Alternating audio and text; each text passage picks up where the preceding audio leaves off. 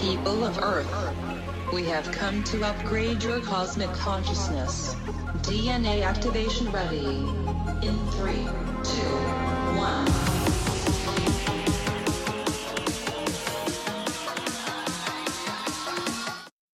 Hi, welcome to Q&A on Breakthrough Leadership. I'm Lou Quinto.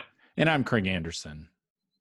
In our episode today, what we want to do is we want to cover a topic that is reinventing the organization for speed in what we're calling today our new normal.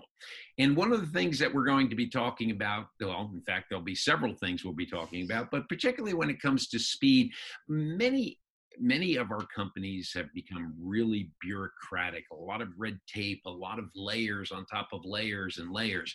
And what we have found during this COVID-19 pandemic is that those organizations that have streamlined so much of their operations have become much more successful than those that are still relying on their bureaucracy, their slow decision-making, their processes that are inefficient.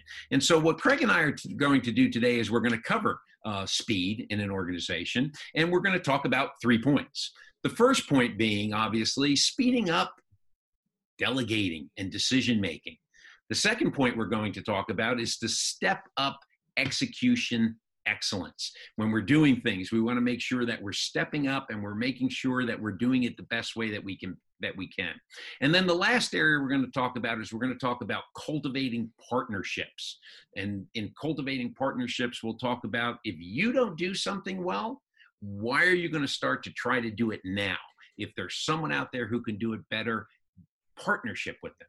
So let's go ahead and let's deal with the first area that we're going to talk about. And Craig, talk to us when it comes to speeding up and delegating decision-making.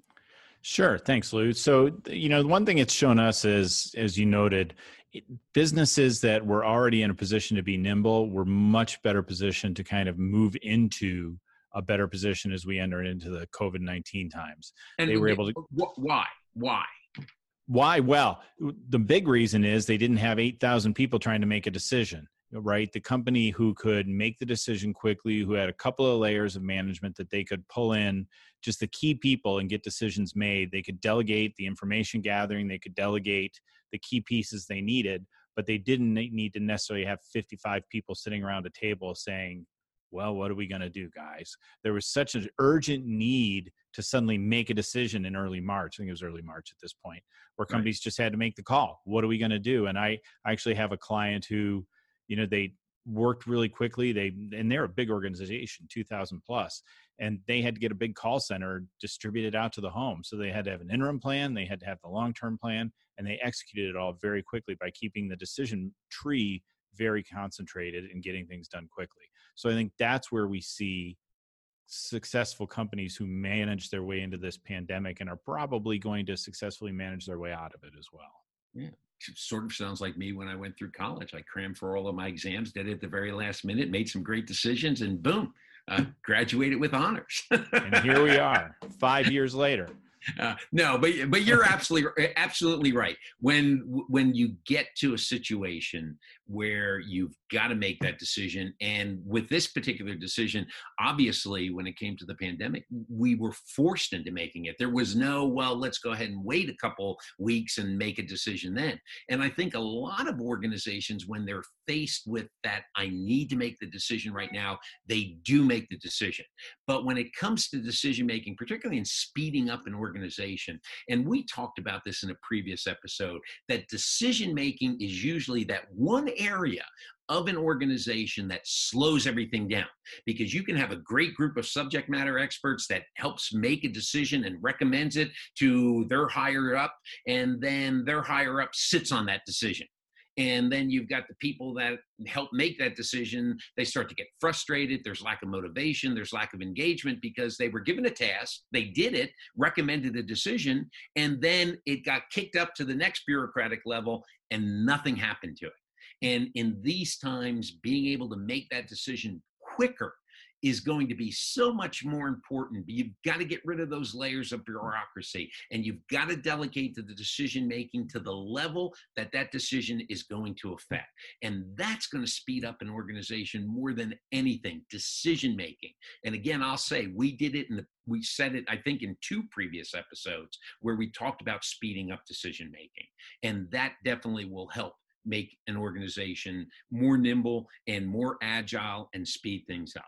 So going into the next area, let's go ahead and talk about stepping up execution for excellence. So Craig, when it comes to these times, everybody needs to step up and they need to execute what they are assigned to do.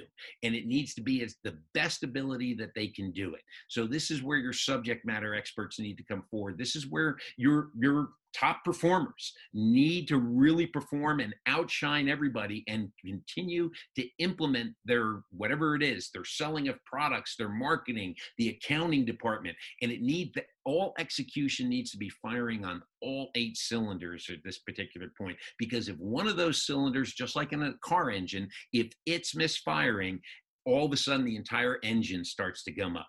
And we're all connected within an organization, and it's so important that execution is done and people step up and do it no matter what level they're at. Everybody's got a task to do, and they got to get that done.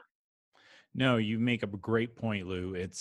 What I would add to everything you said is to have the confidence to be able to execute in that manner really requires companies to do a great job hiring, because the number one reason they don't want to delegate decisions down is they don't trust their people to make the decisions.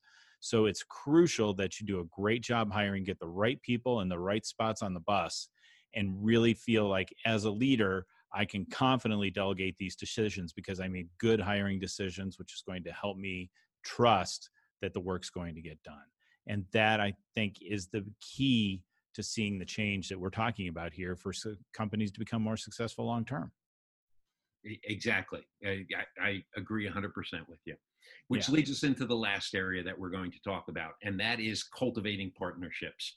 Craig, you've worked in lots of different companies, over your career, and you know as well as I do that if you have a business that doesn't do well in something, they should not, particularly during these times, try to get good at something that they've either never done before, or it's been one of those areas that, well, we're going to need to work on it a little bit more. And that's where partnerships with trusted partners really comes into play. Yeah, when I ran my last business, a key tenet of how I looked at things was, do I have to develop core competency to do that? If there's something that is kind of ancillary to my business at that time was helping students get their loans repaid through their schools. That was the only, and everything we did in the business was focused around that. So did I have to worry about things like payroll? Did I have to worry about, I have to worry about it, but do I have to staff it? So you really want to start looking at what are the things I need to staff around and what are the things I don't need to staff around, because it can make me more nimble. It allows me to scale up and down more quickly as my business changes and evolves. Maybe someday I might want to bring some of those things in-house, but I have to have a really solid decision or discussion with myself to say, what's the value add? So if I can find trusted partners to help me do the key things I need done, whatever that may be in the business. Now, Lou, I know you have a lot of this situation in your work doing training for companies. Yeah. In my particular instance, people, I'll talk to them about training, prospects about training, and they'll give me a list of what they've developed in their needs analysis. And they tell me that, and again, I'm probably usually dealing with 1, maybe 2 people at a time. And they'll say, well, we're bringing these in-house. And if it's technical information that really pertains to the business itself, that's good. They're the subject matter experts. They should develop it. But in many instances, you've got them where they're developing soft skill type of situations, such as whether it be problem solving, critical thinking skills, presentation skills, conflict management, and they take those on and say, well, we're going to develop those in-house.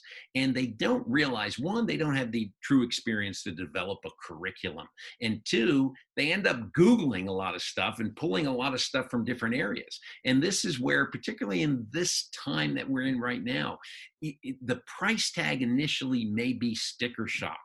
But when you think about the productivity time that you will save by giving or farming it out to a trusted advisor who has the skill, who has the knowledge, who has the experience to be able to do something, this is a time when those cultivated partnerships really have to take place. And so in my training business, I hear it all the time. Well, no, we're gonna try to do that in-house. What ends up happening usually is it's a program that's not well designed.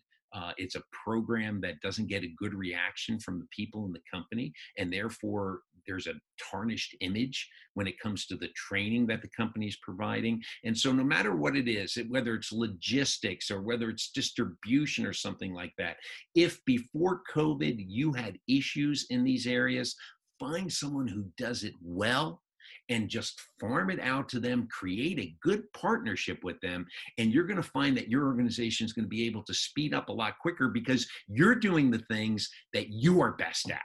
It goes back to that old 80-20 rule, where 80% of your profits come from 20% of your product and your sales and what you're doing. And that, if you can find those trusted relationships that really get you to focus on that 80% profit or income and keeps you just doing 20%, why are you going to add on a whole bunch of different tasks that you don't know how to do? I tell you, I recall years ago starting at Fortune 500 company at the time, no longer here. It's since been absorbed. But the first day they brought us in and the HR guy tossed a tape. So we'll date myself too. Tossed a tape in the TV. Was it so a we beta could watch, or was it a VHS? It was VHS. Thank you. On like sales training. And it was facilitated by the HR guy. And the whole time you're thinking, all right, what value is really being created here? And this is probably the really unpopular opinion. But when you start to find out you want to bring trainers in and inevitably they force you to go through HR to do it. And then you find out that the HR says, oh, well, we can do this training on whatever it may be, on how to sell. I have to say a lot of times when I was running businesses and divisions, it was just an eye roll. Like, oh, please don't make me go through this because I just don't need it. And inevitably, if you had to go through it, you go through the process and deal with it, but then find another way to get it done and get your training in because it was the only way to get your people well trained. Again, as you noted, the technical business things that people need to know, absolutely. But all the soft skills training, let's get that out from people who spend 100% of their time training on those soft skills. Yeah. It's sort of why be penny wise and pound foolish? Because in that particular instance, you look like you're saving money, but when it comes to return on investment, when it comes to productivity time that's invested in those things, you're wasting more money than if you were to hire somebody who already does that. So. Absolutely. So Lou, what were your key takeaways today? Well, my big key takeaway is in order to be successful in these times, organizations need to be quick.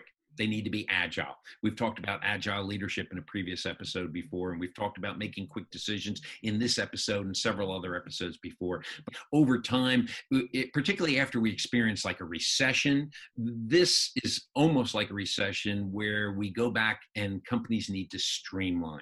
And they need to streamline processes. They need to streamline people. They need to be able to look at what their talents are, that those things they do best, and they need to focus on those things that they do best. And those things that they don't do best or don't have the experience doing, they need to create that partnership. That's going to speed things up in this particular situation. Yeah, my key takeaway from what we discussed today is the importance of good hiring. When you have to make decisions quickly and you have to delegate decisions, it's so, the leader who says, I just don't trust my people to make decisions, that's a leadership issue, not a people issue, because you didn't get the right people or you didn't train the people that you brought in so they could act independently and make decisions aligned with your mission and vision and priorities for the organization. So if you want to be able to be nimble and you want to be able to move quickly, you have to be very intentional about your hiring process and bringing in the kind of people who you can either trust to do that right out of the gate, or you can get them to the point where they can. So great topic today, Lou. So thank you everybody for joining us today as we talked about reinventing the organization for speed in the new normal. If you enjoyed our content today, please like, share, subscribe.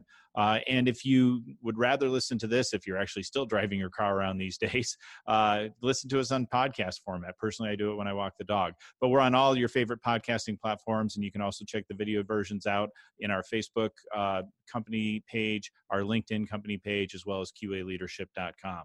So until next time, I'm Craig Anderson. And I have to say it, keep your hands washed and keep your distance. I'm Lou Quinto.